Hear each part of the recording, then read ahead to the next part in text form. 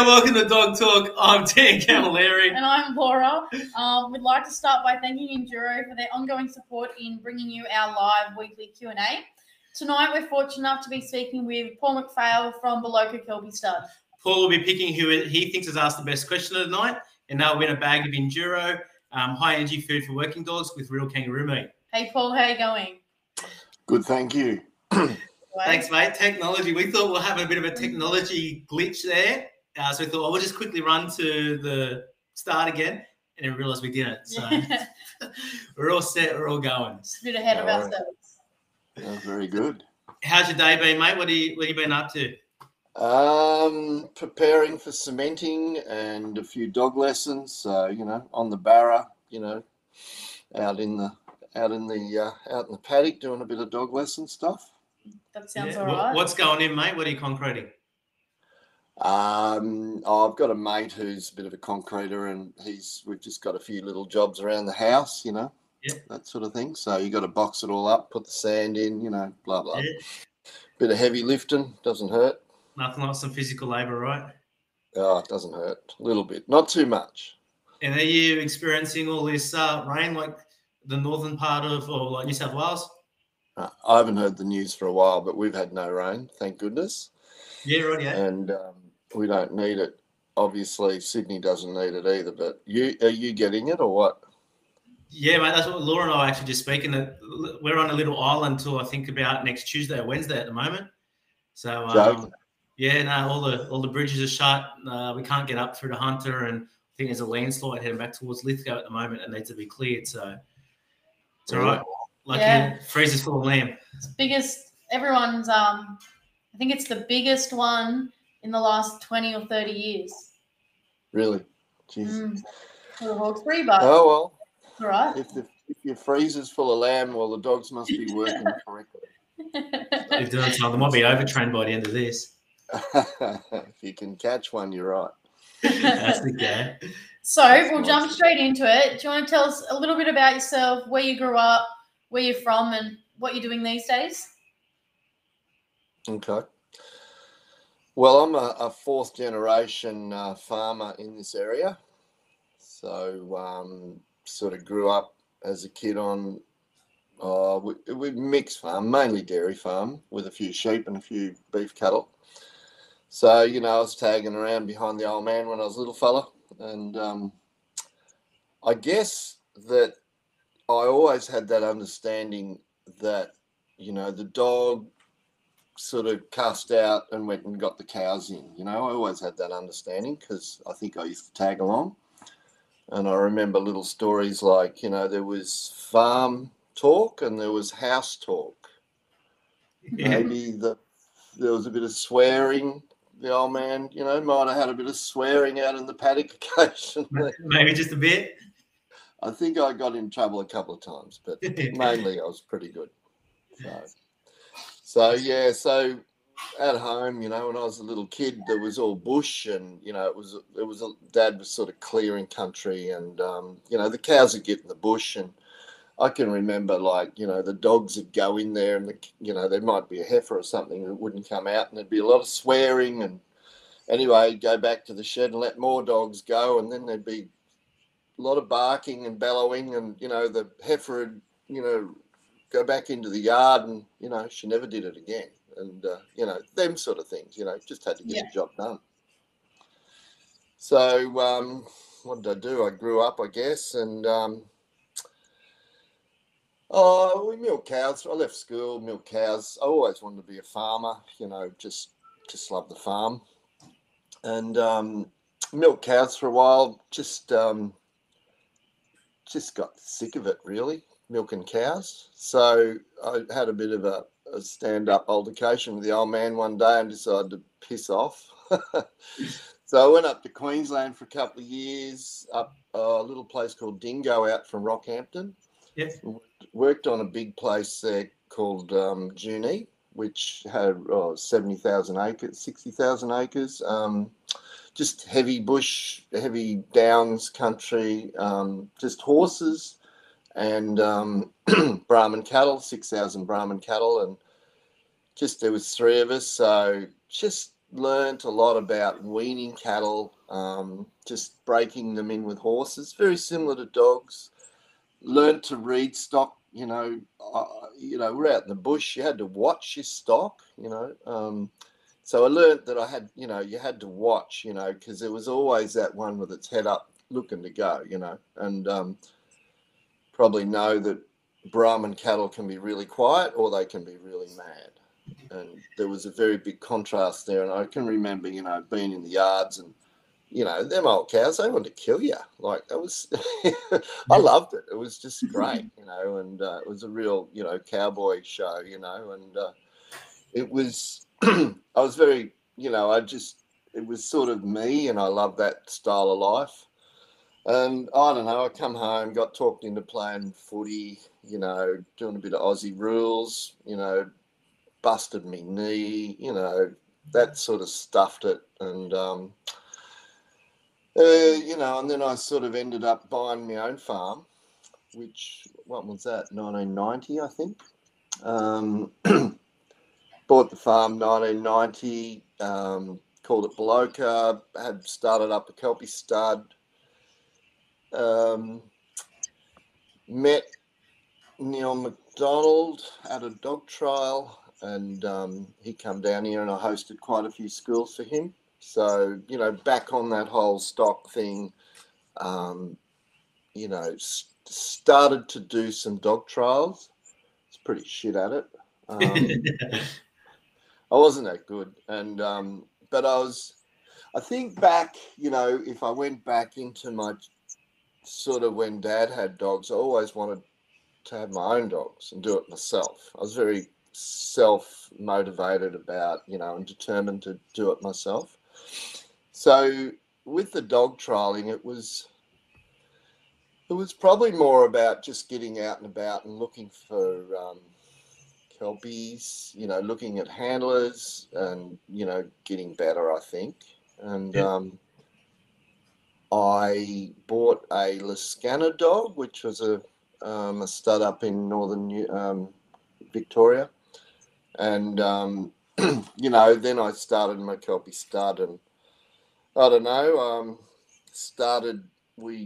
Neil McDonald, he'd nick off back to South Australia. So there we were, stuck. So we formed a little club, and I was supposedly the one who knew the most. So I was a teacher, and then, we started just small groups, just very informal. We used to have a meet once a month, and it was really good. And the people that had been to the Neil schools and were coming along, I could see a big learning curve. I could see that they were picking it up quickly just by going back over some simple exercises. And then I bred a few dogs, and then you give, in them days I give some dog pups away, and you think, oh, these are good pups, and you're all keen and young and excited, and you ring up the bloke, oh, how's that pup going? He's going, oh, I shot it because it killed a chook or something stupid, and I got a bit, it was just like, it was difficult because you sort of have a passion for your dogs, and this, this farmer mentality was coming in, and these were fairly, they were strong dogs, and I think they were harder to handle than just the farm dogs. So I sort of started, I just started helping, I started, because I was only on a small property, I started running my own training classes, and that developed into a weekend, like a 2-day course. And I traveled a lot and went around and learned a lot, and, just kept it really simple. I'm not much different today. I'm just a bloke, Dean. We're pretty simple animals, aren't we? Yeah. Don't need too much, do we? Just a warm bed and a good feed. A few things. Good beer, yeah. So anyway, I don't know. Then I started. I helped run a little trial at a local show in Yarram, and then I don't know. I decided to bring the trial to my place, and it become the Victorian Cattle Championships back in, I don't know, I think it's the 26 years I've been running the trials now. Yeah, so it's good on you, Paul. So it developed. It just started off as a little cattle trial, and it just evolved into different stuff. And over that 26 years, I think I've got about 5 trial courses, and we run a yard trial, a cattle trial. We can run a 3 sheep trial, a utility trial, and we also we run. I run city slickers, which is exciting for the city people because they were coming around, hanging around, so I had to do something with them, give them something to do. And so, yeah, the trials have been very, I've hosted the trials, like, and run them, and, you know, so that's been a big part of my life.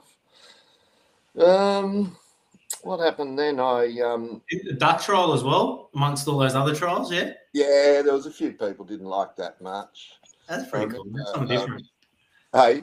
Something different. It's pretty cool. Oh, look, I really like the duck trial, but a lot of people, you know, they're not working ducks, are they? So, you know, they're usually telling it. I remember Richard Puttycone coming here, and Richard's got the big voice, and he goes, "My bloody dogs don't work ducks, I'll kick their ass." And he was right. They wouldn't work them. They wouldn't even look at them. They went in the duck because I created this thing that it's still running today. We call it the Top Dog Challenge. Yep. And it's cattle, open yard sheep. It was the duck trial, and it was an open utility, and it was a 4-round event with the biggest points. You know, the first round points win. And I've modified it a little now. We run a 3 sheep trial instead of a duck trial, but we still run the duck trial. Bit of fun. Because you were quite involved with the Victorian Yard Utility Farm Dog Association, and I believe you were one of the first. You were present at the first meeting as well. No idea. However, I've always been, you know, involved in it, and I've always enjoyed it. And I'm a firm believer that all the knowledge is in trialing. It's not as practical as you'd like, but the knowledge is there. And to be able to, you know, when I started trialing in the mid 90s, or in the early 90s actually, you know, I just wanted to get better at it, and you know, I used to go up to East Gippsland, which was I used to call them the old men's club up there. They were funny blokes, Charlie Robson, and most of them are dead now, but they were good blokes, and they'd set up their trials to win themselves, and I was out to beat them, and I think, I don't know, I won a trial there one day. It was a big achievement for me. It was like, yeah. So beat you old bastards. But they were good blokes, you know, Corey Latham, Bertie Lees, and they were all up around that Bairnsdale area, and I just enjoyed it, you know, and winning wasn't the main goal. It was just enjoying your dog, I think. Anyway. Yeah. Mate, and you mentioned there before about the trial you run, the city slickers. Mate, you actually do a lot with the city slickers and help them out a bit, right? I know you fob it off like you don't do a lot there, but you actually help them out a lot, right? Oh, look, that's been a big part of my life. You know, I love what I really love doing is going away and running a training course out on a farm with farmers. That's me. I'm a farmer. Yeah. I just love good dogs, and you know, these city slickers used to come down and hang around and annoy me. And anyway, and the funny thing was, some of them had pretty handy dogs, and you know, they were interested in it. And I thought, well, what can we do? And so anyway, I thought, well, why don't we just run a very simple trial? It's got a few rules. It's 5 minutes. It's just in the main set of yards. It's just 5 quiet sheep, and these sheep are quiet.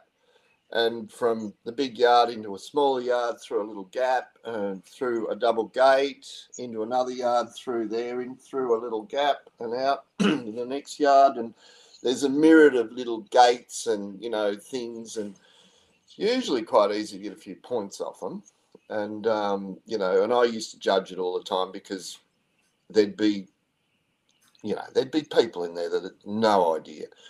And God, I've had a few blue heelers that, and I could just take over and deal, with unruly dogs if it was necessary. And I'd judge them really hard, and if I got 10 points off them, I sort of just was a little bit lighter on, and usually they were up in the 90s. So, and if I had to help them, I'd take 20. I'd say, well, I'll help you now.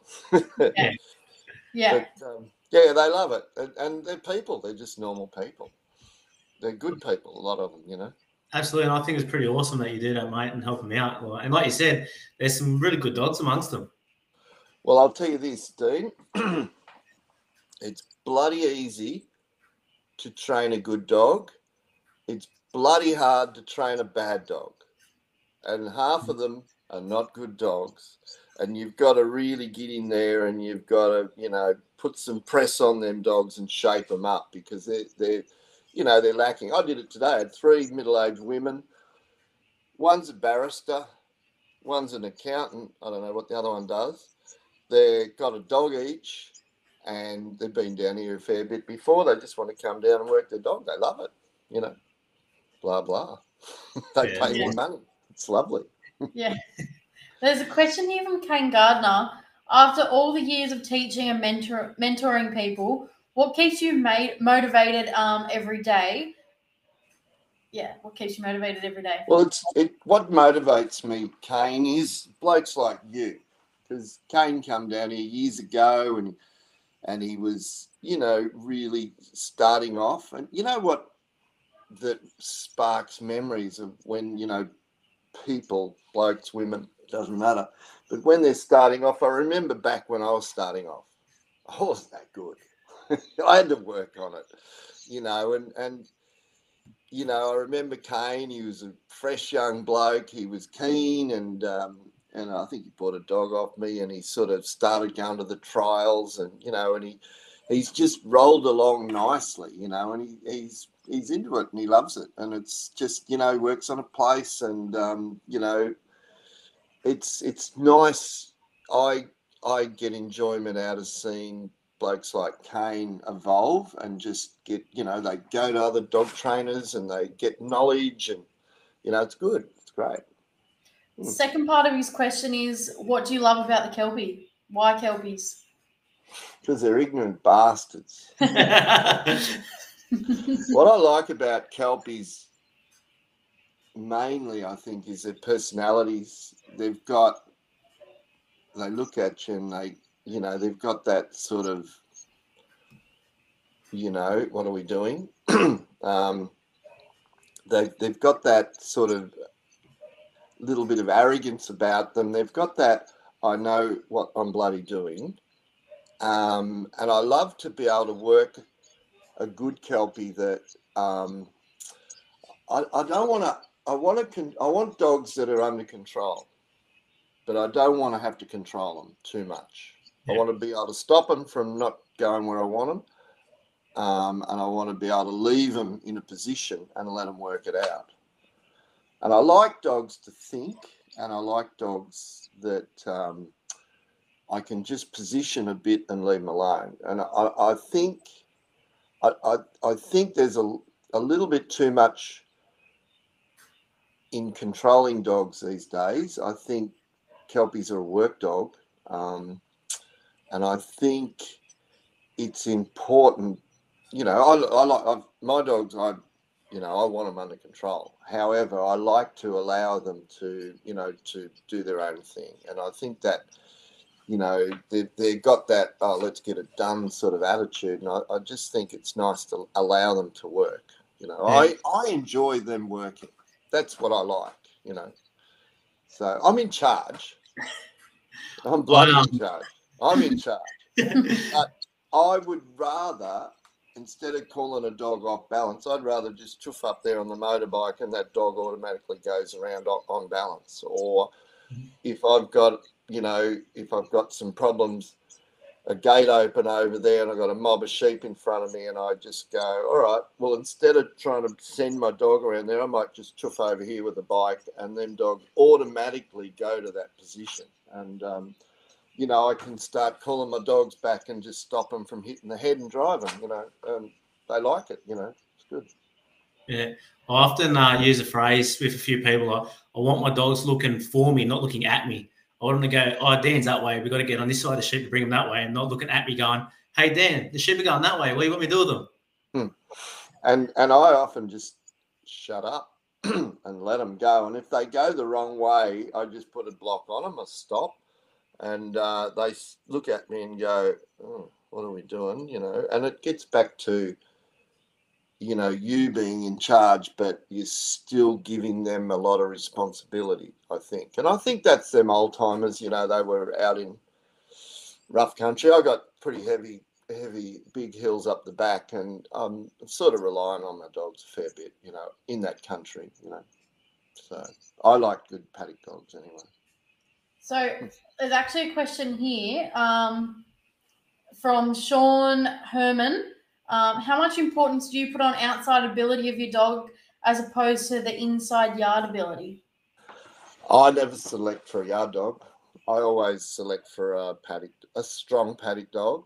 I haven't got I've got about 500 ewes, excuse me, and I'm running maybe 200 or 300 dry sheep as well. And I'm only breaking in weaners, although I haven't broken any weaners lately because they've been worth too much. I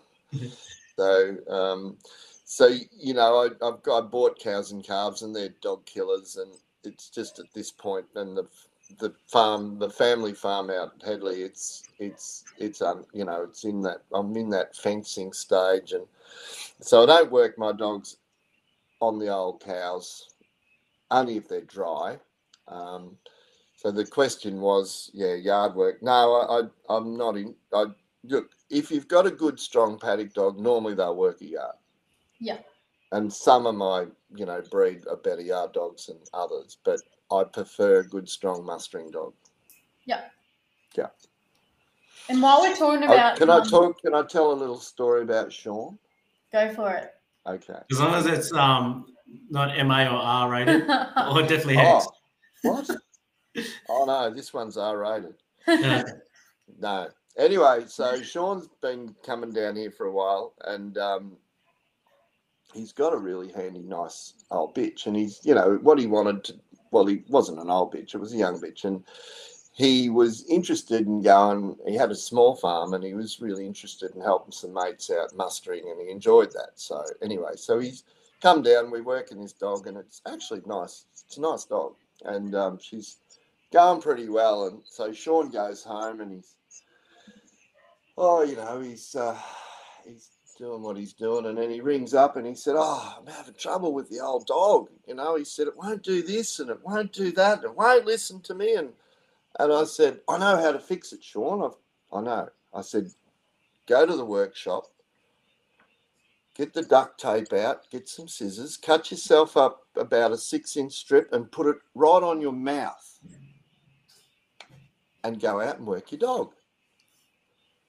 Well, he rang me up a couple of days later. He said, gee, that was amazing. I said, instead of telling it what to do, just move around a bit. And, as it goes, you tell it what to do, but you don't do it the other way. So anyway, Sean's come along and he's trialling. Actually, he's doing quite well.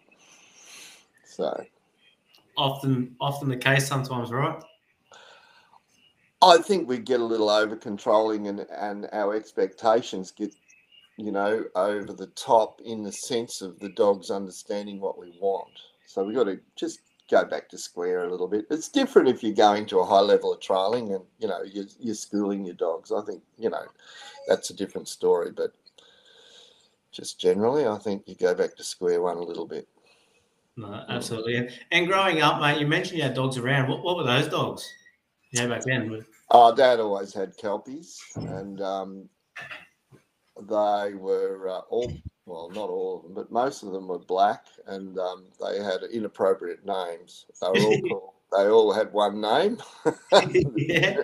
So we won't go there. But you know, in them days there was no shame in it. It was just they were just dogs, you know. And Yeah. but there was always a dog tied under every tree, I think. And old what was her name? Old Sandy. She was a fave. She used to live at the house, and she was obviously a yellow-coloured kelpie. But there was a few around. Yeah, they were all kelpies too. Wow, cool.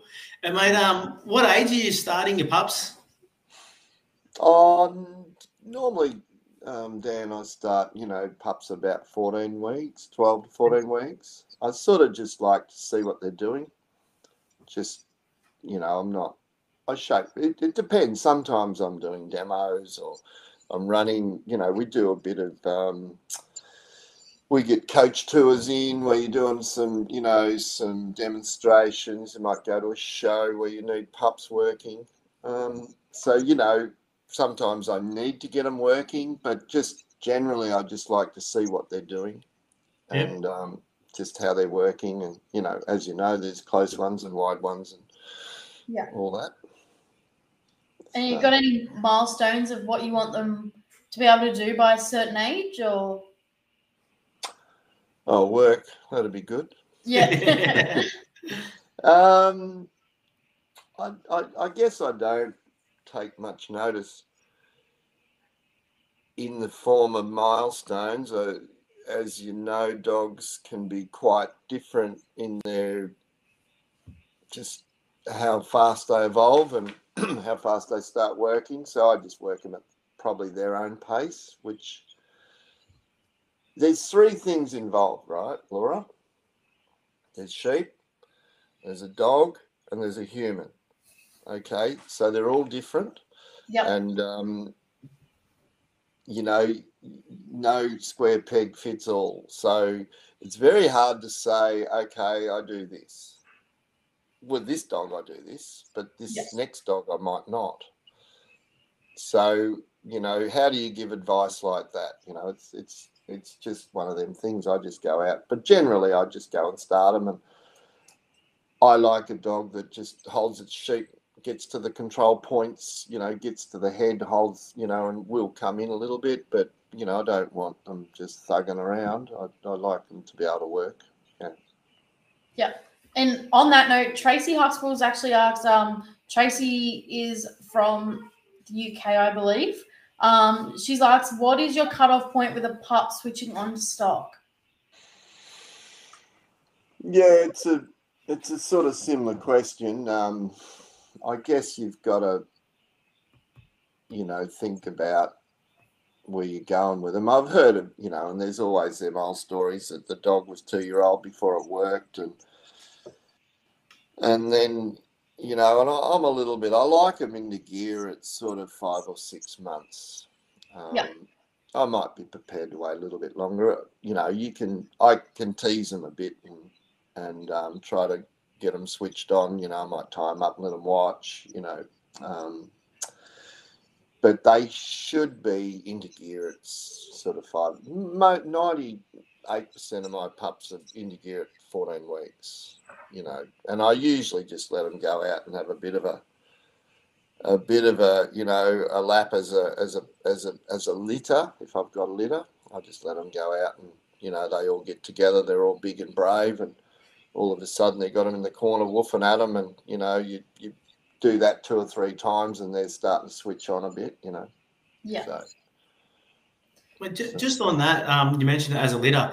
Mate, do you have an age where if you have a litter of pups and you're going to keep a few, where you start to separate them, so you can get in their head a bit rather than all being involved with each other rather than yourself? It's a good question, Dean. I can't get a bag of feed, mate, so it's a freebie. No, it's all right. It's not that good. Yeah, okay. It's all right. It's all okay. It's all right. Yeah, but it's I like them to be pups for a while. I like them to, you know, they get to the point where they start bluing, and, you know, if you got too many, so I start splitting them up a bit.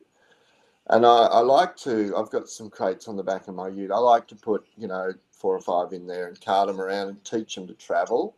And because if you've got them in your crates in the ute, you've got to get them out 3 times a day. You've got to catch them 3 times a day. So there's some personal time there, and they get quite clever at not getting caught. So you put a long lead on them, you catch them, you pick them up. I'm a big one for picking up a pup and carrying it around. And if they start wriggling and that, I tend to, just teach them to just ragdoll, just pressure relief stuff, and just teach them to just put up with it. And after a while, they actually quite like it. I've got to pick them up, put them in the bus.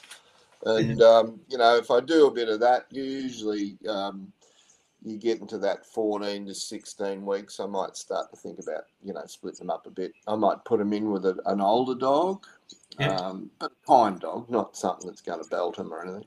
Yeah. But something that'll just put them in their place. That sort of saves me a lot of work, Yeah. It's nice if they learn to, submit a little bit and pull their head in to their elders. Absolutely. Look, there's a question there. Did you want to... Yeah, there's one here from Kyle Schmidt. What's the biggest tip when working with dogs? Well, all right. The biggest tip. All right. So I'd like to introduce the 2 stubby program. Now, there's a couple of things involved. First, you need mid-strength beer, and the second, you need Northern because it tastes good. But that could alter for different people. So my theory is I'm going to have 2 stubbies at the end of the day anyway. And I might as well go and train a dog or let the dogs go for a run. And a lot of my training, usually got a lot of young dogs, and a lot of my training is just exercising, teaching them, just running them as a pack and teaching them, good manners, good behaviour and obedience. And if I'm having trouble, well, I'll just get them out and I'll do a little bit of training later, on a long lead. But I want my dogs, mannered, behaved and obedient before I go near sheep in a serious way. I might work my dogs on sheep, but I usually don't sit them until they're a bit older, but I'll stop them and I'll send them left and right and stuff like that. So, yeah. 2 stubbies, definitely. Definitely. Yes, it can evolve into more. Yeah. I remember when I had the shearer down here, we had trouble getting shearers just recently, and a friend of mine, Jono, come down and he was shearing, and we had to stretch it to the 6 stubby program, shearing and train a few dogs, and then it went to the 8 stubby program. So it's adaptable, Shearing got expensive. It's all right. They're only mid-strength, so it's only like having That's 4. right. Yeah. Keep the tree very close. They don't knock you around too much. They're good. Question here from Joe Levin. When you were talking about starting pups and that, he's asked, do you feel that not encouraging or preventing exposure to stock may inhibit and delay a young dog later, say at 10 to 12 months old? Well, what I like, the trouble is if you introduce your pups to stock, then they get if they've got a lot of drive, they get a bit mad to work. Now, I don't think you should work them too much. I might work them every 2nd week or every 3rd week. I might give them 10 or 15 minute session. I don't give them too much. I just want to keep them in touch with the sheep. I want to just keep a little eye on their progress. I want to just teach. I don't want to teach them too much. I'm not a big one for round yards. My round yard is quite big. It's, I don't know, it's fairly big. It's 20 by 15 metres, I'd say. So there's a bit of room there, but I like to get out a little bit, but I also like to have quiet sheep so that nothing's going to go really badly wrong. But what was the question again? Do you think that starting them, like showing them sheep later, prevents them, from delays them to start later on in life. And then affect them at 10 and 12 months old. I've had a bloke. He was from St Kilda in Melbourne, and he had straight red Kelpie, and all he wanted to do was have it up backing the sheep, which we did, and it was 12, and had never seen sheep before, and it loved it, and it was actually quite good. So I don't know. I just like to start them a bit young, get them going. But I'd think that if you show them sheep too much, I think it sends them mad. And I think, I just like to cart them around the ute a bit or on the bike. I don't like taking them into the workplace because I think that sends them mad. And I think they need to grow up and they get to know who you are, and I'll just cart them around or run them here or whatever. So, yeah, I don't know. Whatever. I don't know. I've only been doing it 30 years. I don't know much. And you said there before you only like to show them, every other week and stuff like that. How do you know when they're ready for, that weekly or daily sort of every other day training? Well, they're always ready. If it's a Kelpie, it's ready. Yeah. It depends whether I'm ready.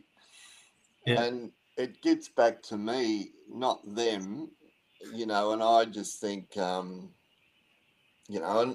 I'm a farmer. I've got shit to do as well.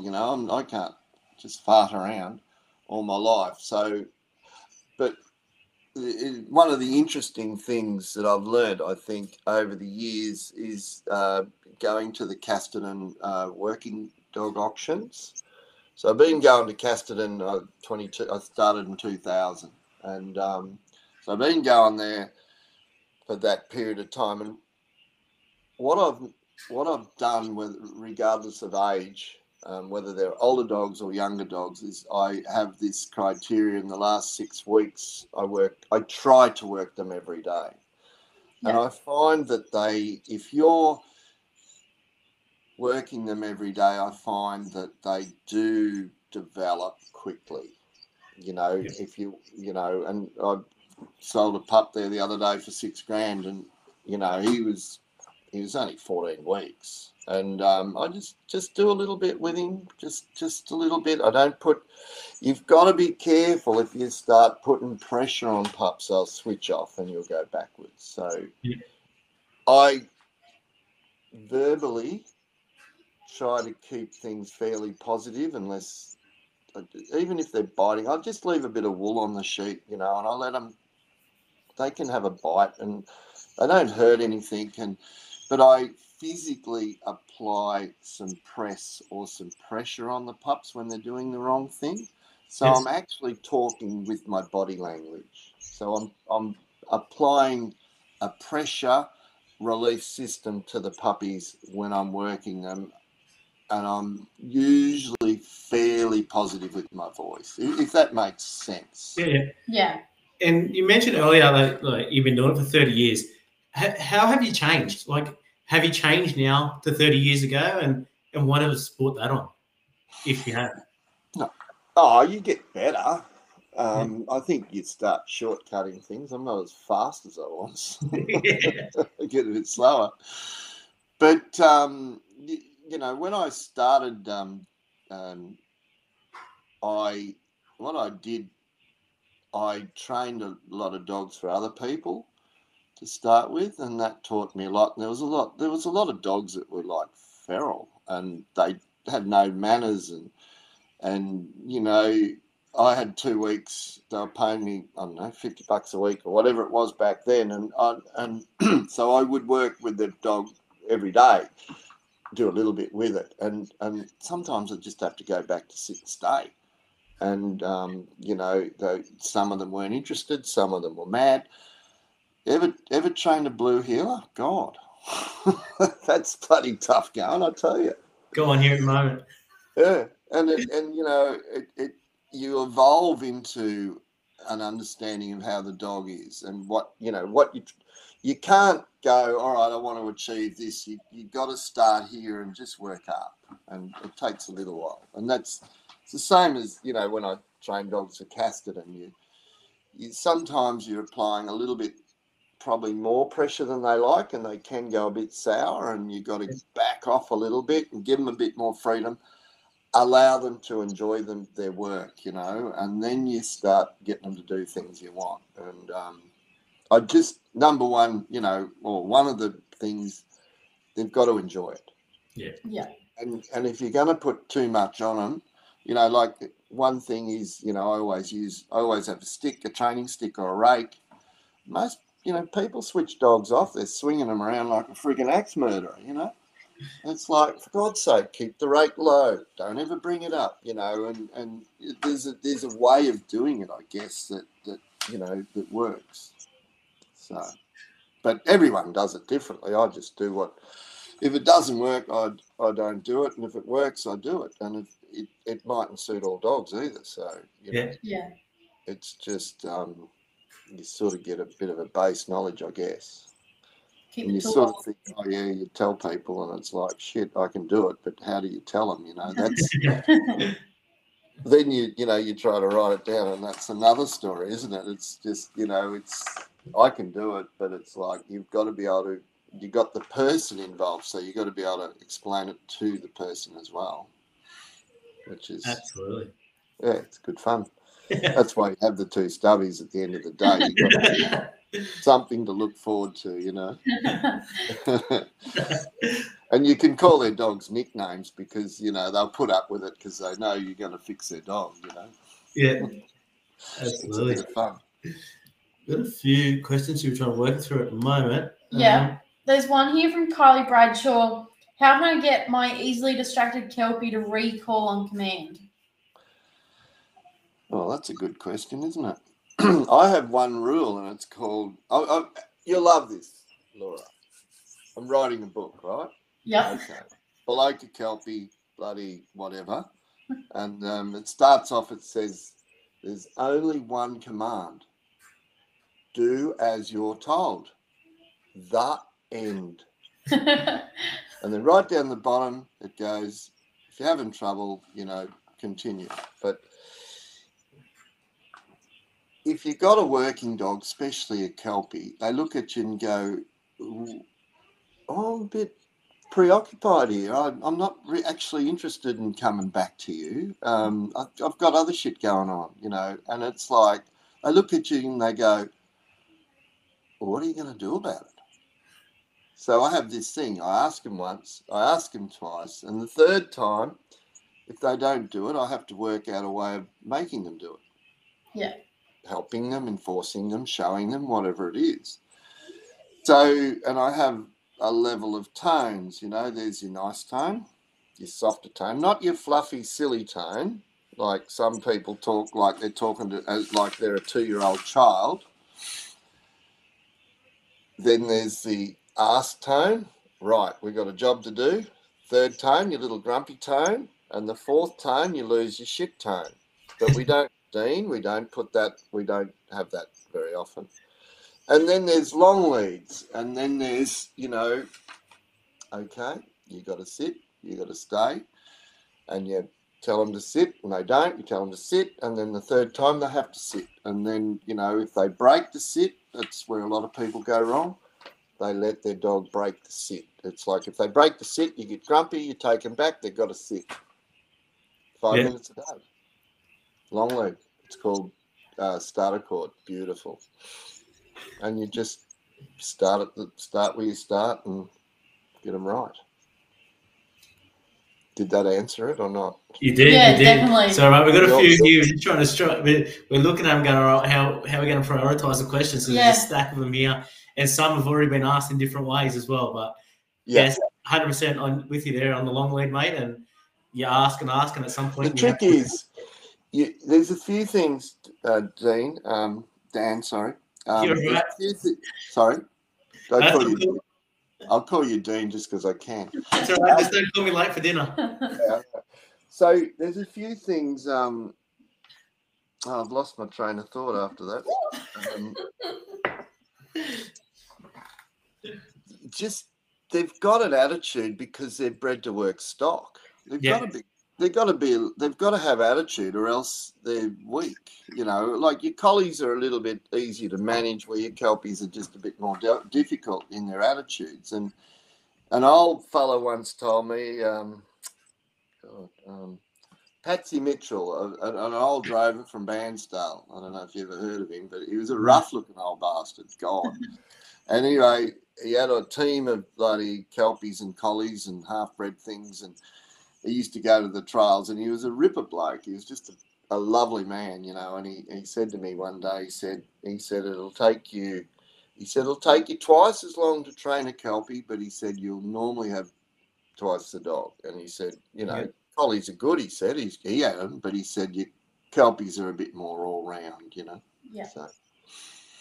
Kate Gardner's actually asked, in your time, have you ever had collies in your camp? And if so, have you ever bred from them? I never owned them. Yeah. I had a curly cross collie once for a while, but I rescued it and I trained it, and actually it wasn't a bad little dog. And it's not that I don't like collies. I like good dogs. I don't care what colour what coat they have on, but I prefer Kelpies, and you know they take a bit more work, but I just prefer them. They're heavier. They've got a bit more presence about them. They've usually got a nice personality about them, you know. But no, I've never. I owned one for a short period of time, but it wasn't by choice. I just felt sorry for it, and I retrained it, and I think I give it to someone actually. But I've trained plenty of collies. I know how to train them. They're just like Kelpies. There's soft ones, there's hard ones, absolutely. Yeah. So Tony Robson has asked, over the years you've had many dogs. What is the best Baloka dog that you've had and why? Good question, Tony. Tony's been coming down here for a while. He's probably seen a few of my dogs. I've had originally when Neil McDonald come down, Neil organised a dog for me that a bloke had, and he was having trouble with it. It was an older bitch. It was called Cottonwood Sally. And the bloke couldn't control it. I don't know what the story was. But anyway, I bought it. And she was a 5-year-old bitch. And she was the best casting dog I reckon I've had. And she'd hit a fence, and she'd just go and cast and hit every point, and then come back and bring your stock back. A little bit on the weaker side. You know, she was very covery, holdy, nice work. And I took her to Lyndon Cooper in South Australia, had a dog called Capri Sledge. Yep. And I bred them too, and I got a dog called Max, Bloker Max. And Max, I had a dog before him called Lascanabogie, and old Bogue he was a ripper dog too, but he was very much a paddock dog and a good one. But old Max was, you know, you'd have a few calves in the tree guard, you could jump in, he'd jump the fence and he'd get in there and they'd come out. And he's going down. And, you know, he was a dependable, you know, you talk about your go-to dogs. Jeez. He was one of them dogs that you could rely on to do sort of, you know, any job. I trialled him and I won a couple of trials, I think, but he wasn't, you know, he was a bit heavy for trialling. Yep. But he was, you know, he'd back a race, he'd load a shed, he was tough on cattle. And I've still got that line, and he was born in 92. So I've got the Max, and then the daughter was the Sophie, and then the daughter was the Gloria, and then the daughter was the Angie, who's the go-to now. And they're all the go-tos. And then I've got the young one called the Farmer. So The Farmer. It's another story. I was going to say, how'd that name come about? Let's just say Dad had a dog called Farmer, and he wasn't the best dog. If you've got 10 minutes, I could elaborate on Farmer. Definitely. Do you want to hear about Farmer? Far away. The original Farmer. Yeah. Let's go. All right. So this is Farmers, you know. My dad, you know, I think his early dogs, I think they were better. And as he got older, I think he got slacker. And so anyway, so Dad had this bitch called Sandy. So he took it to the dog in the district that was a good dog. So they had these pups. So he gave all these pups away and kept one, and the one he kept was useless. Wouldn't work. It was useless. So, of course, it knots its mother, doesn't it? Hence comes Farmer. He was cross-eyed, and he was a different cat, I tell you, Farmer. I remember seeing him we put a bale of hay on the back of the ute to go down the bottom farm to feed it out. And their Farmer was ripping the shit out of the hay. And I said to the old man, he's mad. He said, he's just getting some grip, Anyway, there was a day I was working the cattle and I was riding the horse and I was, it was a bit tense and I was watching and Farmer come along and he grabbed the tail of the horse and hung on, and I went up in the air and hung on, and so Farmer's entrenched in my memory. Problem dog. Very much, but he was loyal and he was faithful to my dad, and that's what Dad had counted to him. So anyway, there you go. Question here from Nicole Botfield. If a dog has only ever worked sheep but has good bloodlines, will it be able to be put on cattle? Well, it's a good question. Usually you can tell the intensity of the dog on sheep. I can usually look at a dog and say that dog will work cattle, no worries. It's brave, and it's not as if it thugs sheep. It doesn't have to thug sheep, but it has to square up on the head, I think, and mean business. But if you're going to work your dog on cattle, you need to start off with, smaller stuff or some quieter stuff and let it, get its feel. If it goes out and, a lot of people see, they put them on bloody wild things or not so much wild things, but things cattle that have never seen dogs, and, the cows will bloody attack it. It all turns to mushy water, doesn't it? Yeah. So, but usually you can see a dog I can usually tell if they're going to work cattle or not. Yeah. If someone's looking for a cattle dog, they'll ring up and I'll say, I'm looking for a cattle dog. I'll say, I got one. I'll give it a run on some cattle, because I normally don't put them on cattle until they're a bit older. Yeah. So. Question here from Rick Freeman. Do you start your dogs on sheep and then graduate to cattle? And what are you looking for in a dog more suited to cattle? And at what age do you normally find that? Usually once they're getting to that 6 to 8 months, you can sort of see if they've got that strength and integrity to they need to apply pressure and hold a pressure, I think, when you work in cattle. You can normally see it on sheep a bit. Like old sheep will stand up too, depending on the sheep. So the old sheep will have a crack at a dog, and usually you can put them on some older sheep and let them see how they stand up to them. But usually, I get them going on sheep and you can sort of see they're going all right for strength. And then you just put them on a few weaners and, something, you might have another dog out. So it starts off easy and then you work up to it, up to the real stuff. Yeah. And on the note of sheep, Damon Hunt has asked, what breeds of sheep do you prefer to train with? Little ones. Because I don't want to get knocked over. I've recently done a school in South Australia at Mount Shank Station near Mount Gambier, and they had these bloody merino things. God, freaking hell. And the young bloke was flogging the hell out of the sheep, and they were charging me. And I said, for goodness sake, I don't want to get knocked over.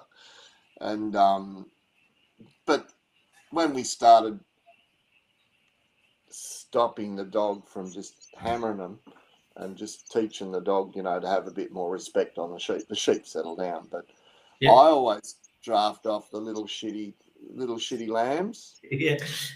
They're my favourites. And, you know, they're worth more to me than the big fat ones. And if you're going to use big fat sheep, like they're strong, they're fit, they're young, they're hard to, you know, they do themselves damage, you know, and I don't want to be involved in that. And I've done dog schools all over the country, and God, I've seen some different sheep. And I always say to them, get your smallest, get your ugliest, get your bloody little shittiest, and they are your best training sheep. Normally, you know, but whatever, you know, whatever. Are you breeding many pups at the moment, mate? I always try to keep, might do 6 or 8 litters a year. I like having a few pups around because we're usually doing demos, or we get bus tours in with old people, and, you know, we do some shows, and we're doing dog schools. It's nice just to show off that, you know, that serious instinct to people. They when they see it, it's like, yeah, I can see it, you know. And so I like to keep a few pups around, and we get a few orders and that sort of thing as well. On that note, Ethan Fremantle's asked, with the rise of shows such as Muster Dogs, have you found the pup price and demand in particular have been affected? Oh, I'm not much of a fashionist. I'm a bit more of a steady as I go. I don't give a. I'm not into, you know, what people want, really. I just breed work dogs, and you know, for farmers, and a lot of my dogs go off and you never hear about them. It was funny. I had an old bloke in Tassie, and he rings me up and he goes, I got one of your dogs. He said, the bloody thing died. He said, it was only 14. Anyway, he said, I want another one. And I said, oh, was it any good? He said, oh, it was a bloody good dog. He said, you know, and you sell them and they go off and you never hear about them. And, you know, they're not all good and they're not all heroes, but most of them are pretty handy, you know, useful dogs. So yeah, I'm not into fads or fashions. The red dog was the same, you know. Yeah. Everyone got excited about Kelpies. I think Kelpies have become popular, especially in the cities these days, but they're a nice dog. They're loyal. They've got integrity. They've got to be handled right, but I think they're a nice dog anyway. No, absolutely. What are you looking at when you're considering like future joinings? Dog and a bitch normally. Yeah. Are you looking at different traits and go, oh, I'm going to do this, or you know, you might wait for a particular bitch to join a particular dog, or? You know, well, I'm a bit simple in the sense that I'm looking. You know, you'll get a lot of people. They're looking for. Oh, we got him here back. Here we go. On our website there. So, get it, mate. Got you back. I don't know what happened, but Annika just come in and did her magic. Yeah, no, me and IT, we're not friends. So that's all cool. That's all good. We were just talking about future joinings, like when you're looking at. I'd probably like a more paddocky bitch. Yeah. But I'm mating like with maybe going a little bit to where I need to go a bit more. So if I've got a sort of a more holdy bitch, I might want to put a stronger dog in there. But I'm always looking for like to like, and you know, I just like mustering type dogs, and we've got a dog called Roy who Annika works, and I always call it Bloker's best kept secret. He's a seriously good yard dog, you know, but he's pretty good outside too. So we'll use him a little bit, you know. And there's a dog there called Young. I call him Young Ned. He's a son of Ned, who's a son of Ned. So there's a Ned line, and there's my go-to bitch Angie. She's just got plenty of punch, but she's a ripper mustering dog up in the hills, you know, and I've just joined her to a dog called Blackwater Butch that I used to own years ago, and he's by a dog called Kipperpook Jed, who Jed was out of a bloker bitch going back, and the Matt Webb stuff. They were good, strong, intense dogs. I don't mind using a sire a bit more intense, you know, as long as, you know, I've got a bitch with a bit more common sense, you know. Yeah. So, I don't know, whatever. There's a bit of a plan. And a question here from Chris Egan. When you decide to buy a new sire for your stud, when and why are you doing it, and what are you looking for? Well, I've had the back in the 90s. I've had the Max line, and I've had the Scooter line, which was a dog I used a bit, and then I don't know. I used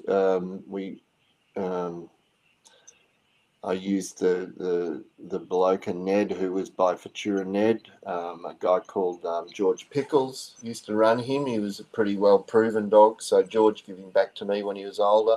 So that Ned line is still coming through now. I'm looking at Bass Strait, so there's nothing going on below me. So I'm in this little far corner, and it's hard to have. You know, it'd be lovely to live up in bloody middle of New South where there's heaps of good dogs, like you buggers. We're spoiled. Yeah, I know, and it's hard. It's such a big country, you know, and but I bought in a dog called Rouseabout Gus. Yep. Now, I bought him in just to put a little bit more finesse back in my dogs. He's a true paddock dog. He's a very nice paddock dog. And I've got a nice line of his stuff coming through. So I'm going to have to go. I can't keep putting too much of his stuff back into my line. I've either got to go back into the Baloka line again or go back into a bit of an outcross. So, you know, in mind of keeping, you know, what I like in my dogs, you know, good strong paddock line. And if you had to go that outcross, where, like yourself, right, and everyone's got different tastes, where would you look at the moment for that? What would suit you if you had to go outside? What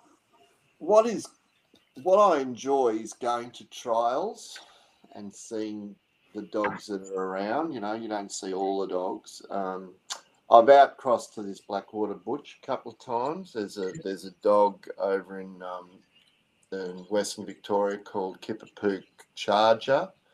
A Peter Bars dog.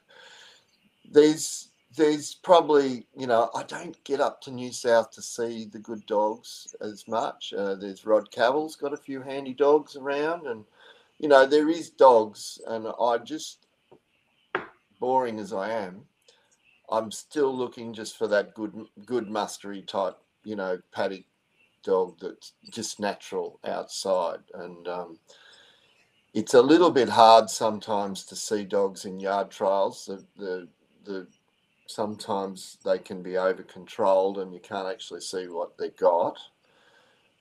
But often if I go to a trial, it's not the one that wins that I like. It's usually something that just is a good, strong competitor, you know, that probably maybe puts a bit too much heat on the sheep, you know. Yeah. But anyway, something like that. I don't know if I've answered it or not. No, definitely, yeah. You did, mate. Sean's got another question here for you. What dog do you think has made the biggest influence to your stud and line of dogs? Well,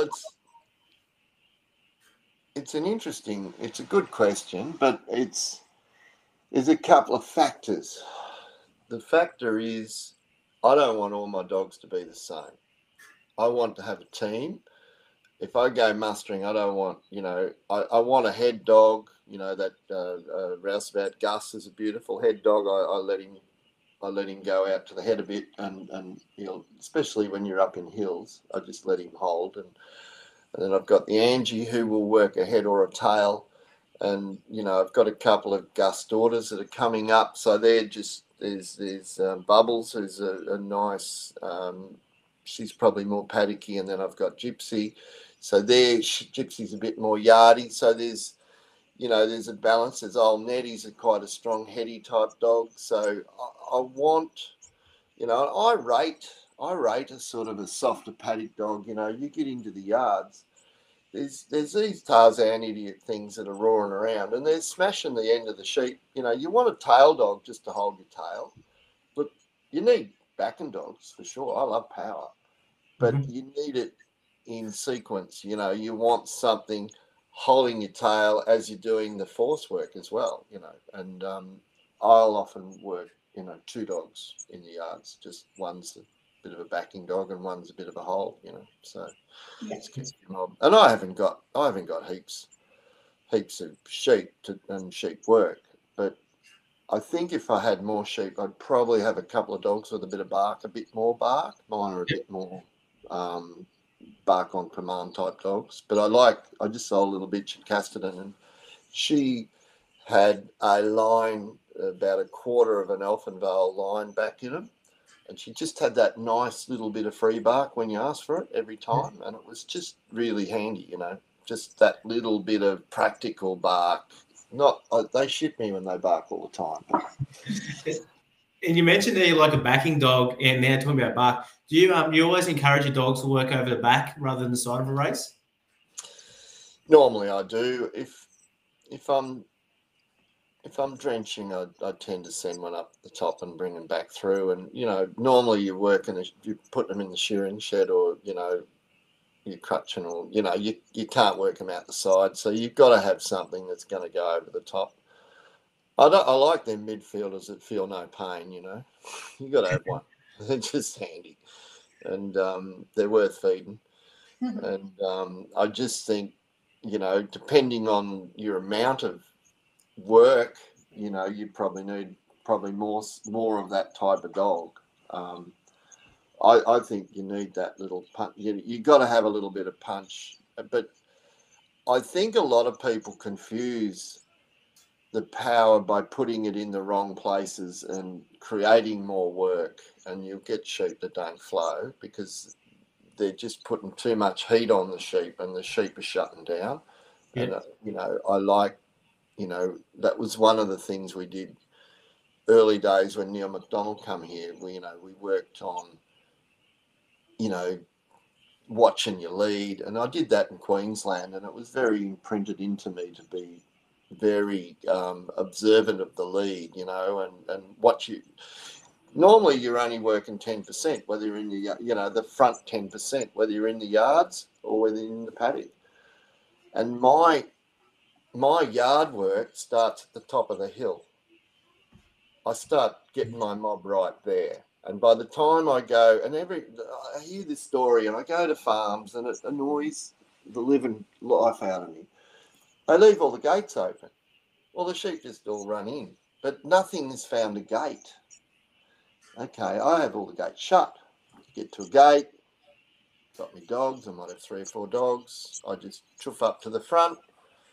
I just open the gate, I sit back, all the sheep run past, the dogs are doing the work. They've gone through 5 or 6 gates by the time I get to, you know, the force area. And if you're responsible about, you know, how you look at your sheep, the sheep are sort of actually wanting to go, you know. And I find that if you start doing your yard work in the paddock and you're setting yourself up for success there, you'll start to... You still need a Tarzan dog, you know. You still need a back and bark thing, but you need it at the right time, and you need to look at your sheep as well. So there we go. Did I answer the question? Yeah, I answered well. On that note, there's actually a question here from Howard Bostel. When moving sheep in paddock, if a breakaway occurs, do you prefer the dog to stay with the mob and get them later, or head and return the sheep that have broken out? Oh, it's a good question. Every day is a different day. And just your general mustering. You know, there's a big step between training a dog and actually working a dog in practical situations. And when you go off to do a muster, there's a myriad of things that can go wrong. You know, sheep lays down or up in the hills here, or, you know, and that's why it annoys me if the dogs come in too close and put too much pressure on. Usually a weak one, they'll buck out down a gully, and there you are, there it is down the gully. And so I usually sit there for a while, and I'll well, it's not coming back. Yeah. So what do? Do I leave it there? What do I do? So normally I'll usually cut a few off, 20, 10. And I'll just get in there on the bike, call a few dogs in, and I'll take that small mob back to the 1 or the 2 or whatever it is. And, I'll usually use the coaches because one sheep won't work very well. Yeah. They're bloody bastards.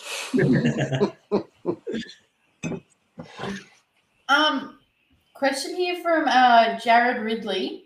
He's asked for any advice for where to start on sheep or goats for a complete novice handler with a 2.5-year-old Kelpie. He's worked around sheep and goats but has no training. Ideally, he'd like to get him to a clinic, but with the remoteness, it's hard to. Is there any hope for us, he's asking? No, there's no hope. Done. Yeah, of course there is hope, and it depends. There's a really good tool now, and it's called YouTube and social media. So what you got to do, you got to weed out all the bullshit and try to find something that makes sense. And we put the Baloka Kelpies. We've got a little, what do you call them, a YouTube channel, and we've mainly put a lot of videos up of dogs we sold at the Casterton auction. And if you look, you can see my positioning. You can see how the dog works in relation to the sheep. That there's a bit of depth in the dog. It's not just smashing. You need to be able to have a stop or a sit on your dog before you go out there. You need to be able to stop your dog at least. And if it cuts one out or does something stupid, you need to be able to explain that it's doing the wrong thing. And if you can get a mentor that has, you have some faith in, and there's two things. You need to have a way of doing it, and you need to have to go out and try it. Because if you don't, well, you'll never know. But you don't want to make a mess of things. So you start off. I've got an old mate, and he's called Post Old Rammer. Boom, boom, boom, boom. You make some nice little paddocks. You don't start off in a 100-acre paddock, or it's like a horse. You don't break a horse in 100 acres. You get in a round yard because you've got advantage. But you don't live in the round yard. You don't ride the horse in the round yard every day. You ride it out. But you start off small mob, small yard. You can get bigger. The smaller the mob, the more control you have on your dog if the sheep come to you. The bigger the mob, it's harder to control the dog. So it's just common sense about, there's an older fella come down here and he goes, I'm having trouble with my dog. And he had a Joe Spicer dog. It was a nice little dog. And I said, oh, yeah, what's going on? And he said, oh, well, I've trained it. And he said, but I go out the big paddock and it doesn't listen to me. And I said, all right. So, but he trained it on 3 sheep in a yard. And then he goes out to 600.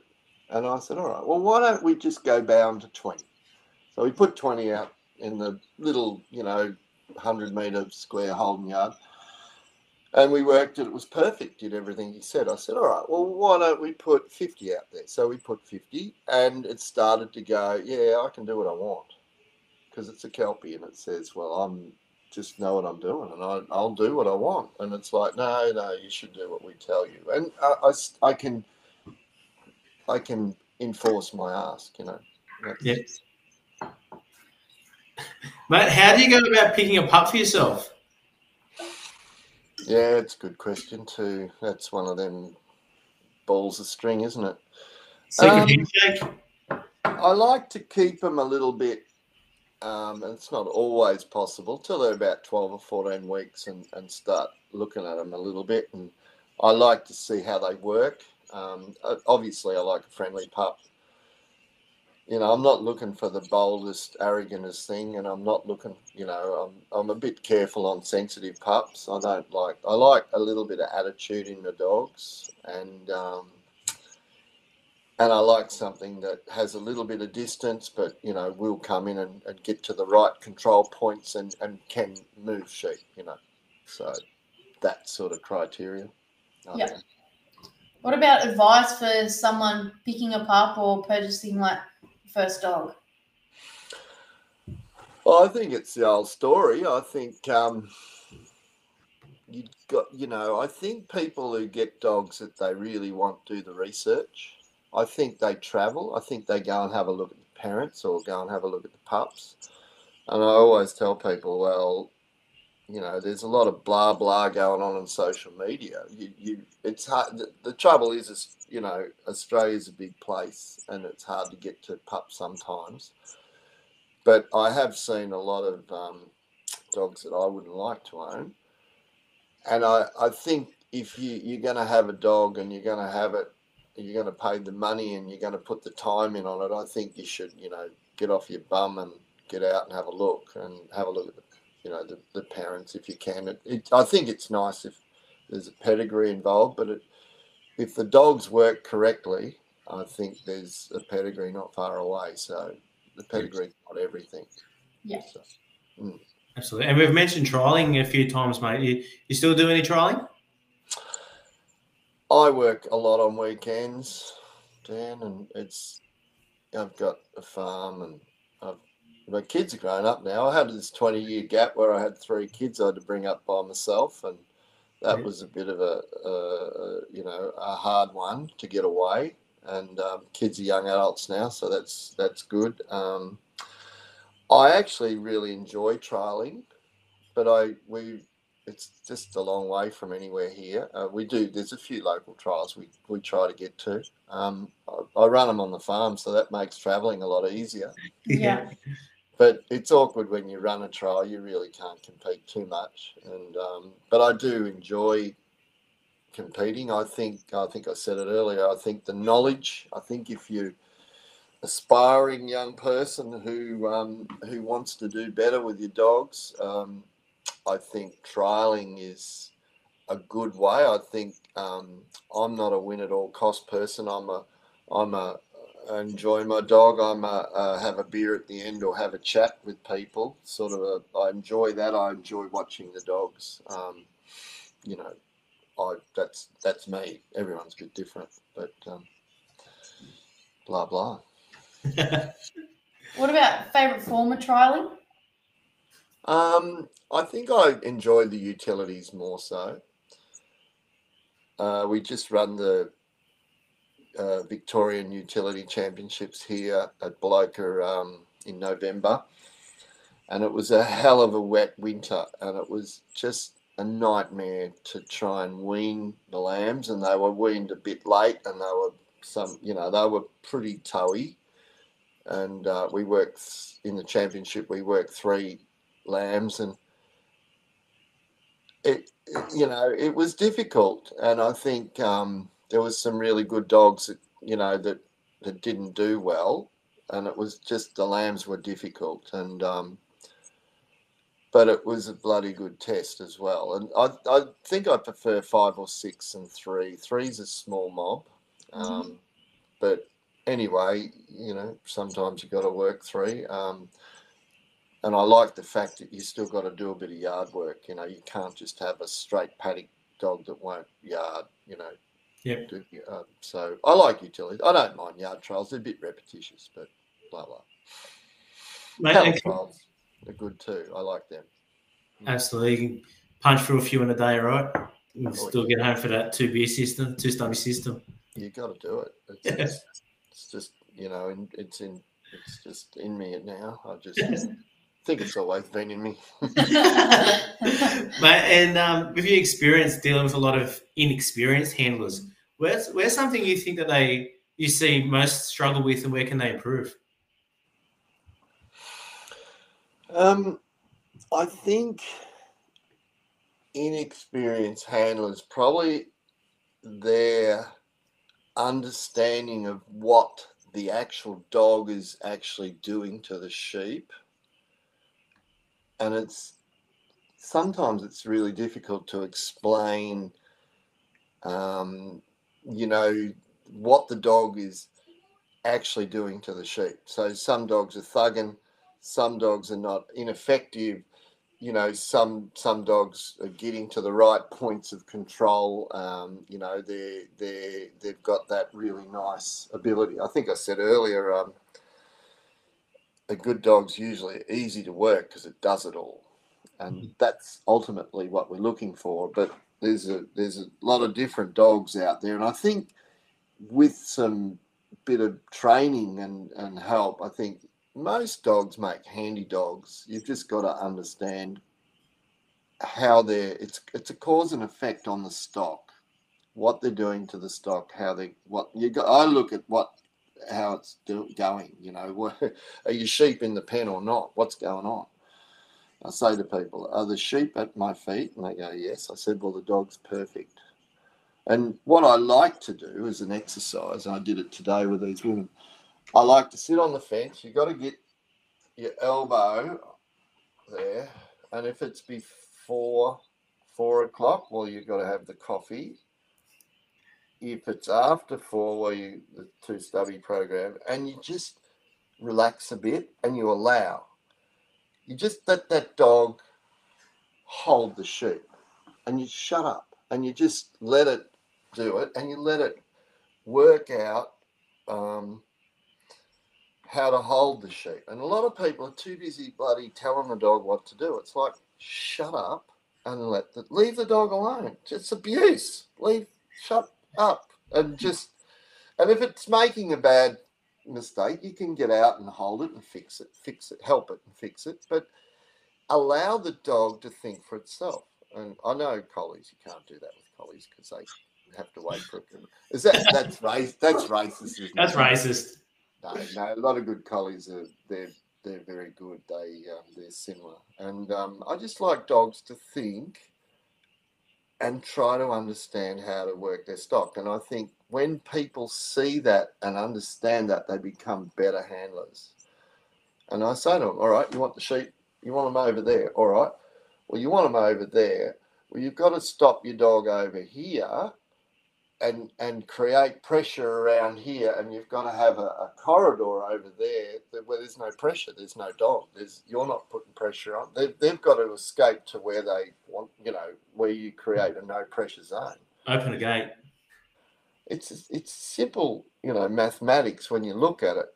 And I think it's important. And when I'm mustering, I'm always looking at how my dogs are affecting the sheep and the flow. And I don't want sheep to be running too much. If the lead's starting to get away, I'll let the old head dog go, and I'll just send him up the front. And usually a good heading dog will go out the front with a lot of distance, so they're not smashing the lead, they're just holding.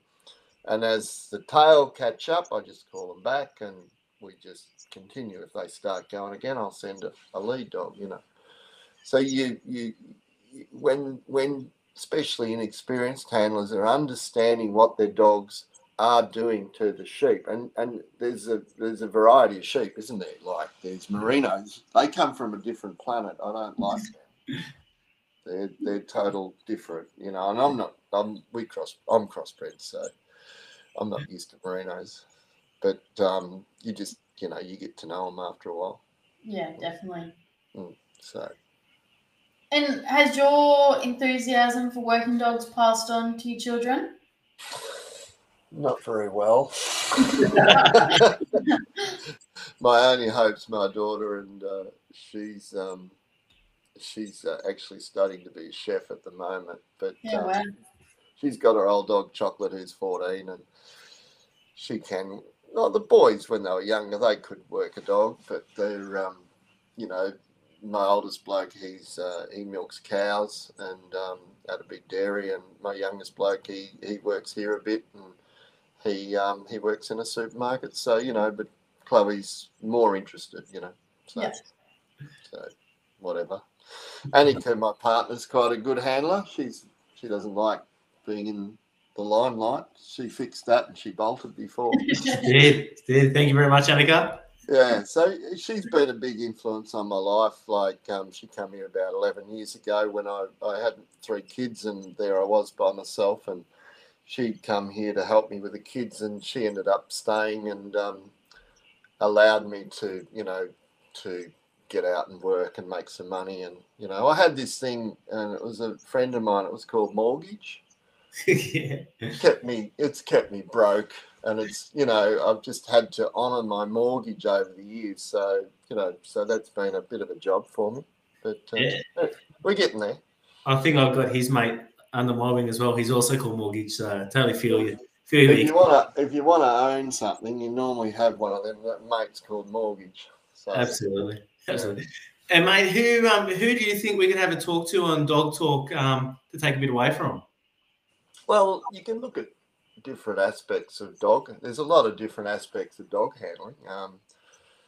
A friend of mine, Rod Cavils, he's been a good mentor to a number of young blokes that are top trialers, AO and Campbell Smedley. And there's Tim, his son Tim. They're A-grade trialers. Rod's a bushman. He's been around. He's done a lot of properties, and he's been a boss amongst men. There's a friend of mine, Tony Wiedemann. He lives in the middle of Melbourne. He's a corporate dude. Bought 2 dogs off me, gone trialing, doing, he's just got a different approach. He walks his dogs in the park every day, So there's a couple of, and there's like AO and Campbell Smedley. They're really good up and comings. I like, when I first went to the trials, like the Chris Stableman, I think you've talked to Chris, but there's Malcolm Peake. He was an outstanding handler.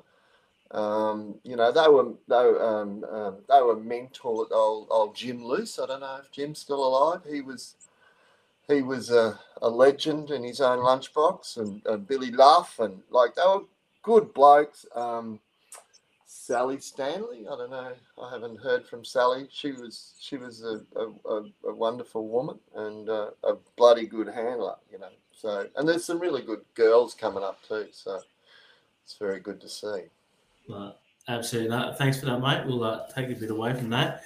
Well, mate, it's that time of night. Was there a question that stood out for you tonight and they will win a bag of Enduro? Did you dogs with real kangaroo? I think what was my best dog was a good question. I don't know who asked it. That was. Hang on, let me find it. The biggest influence or the best Beloka dog? Oh, a bit of both. Was it 2 different questions, was it? Yeah.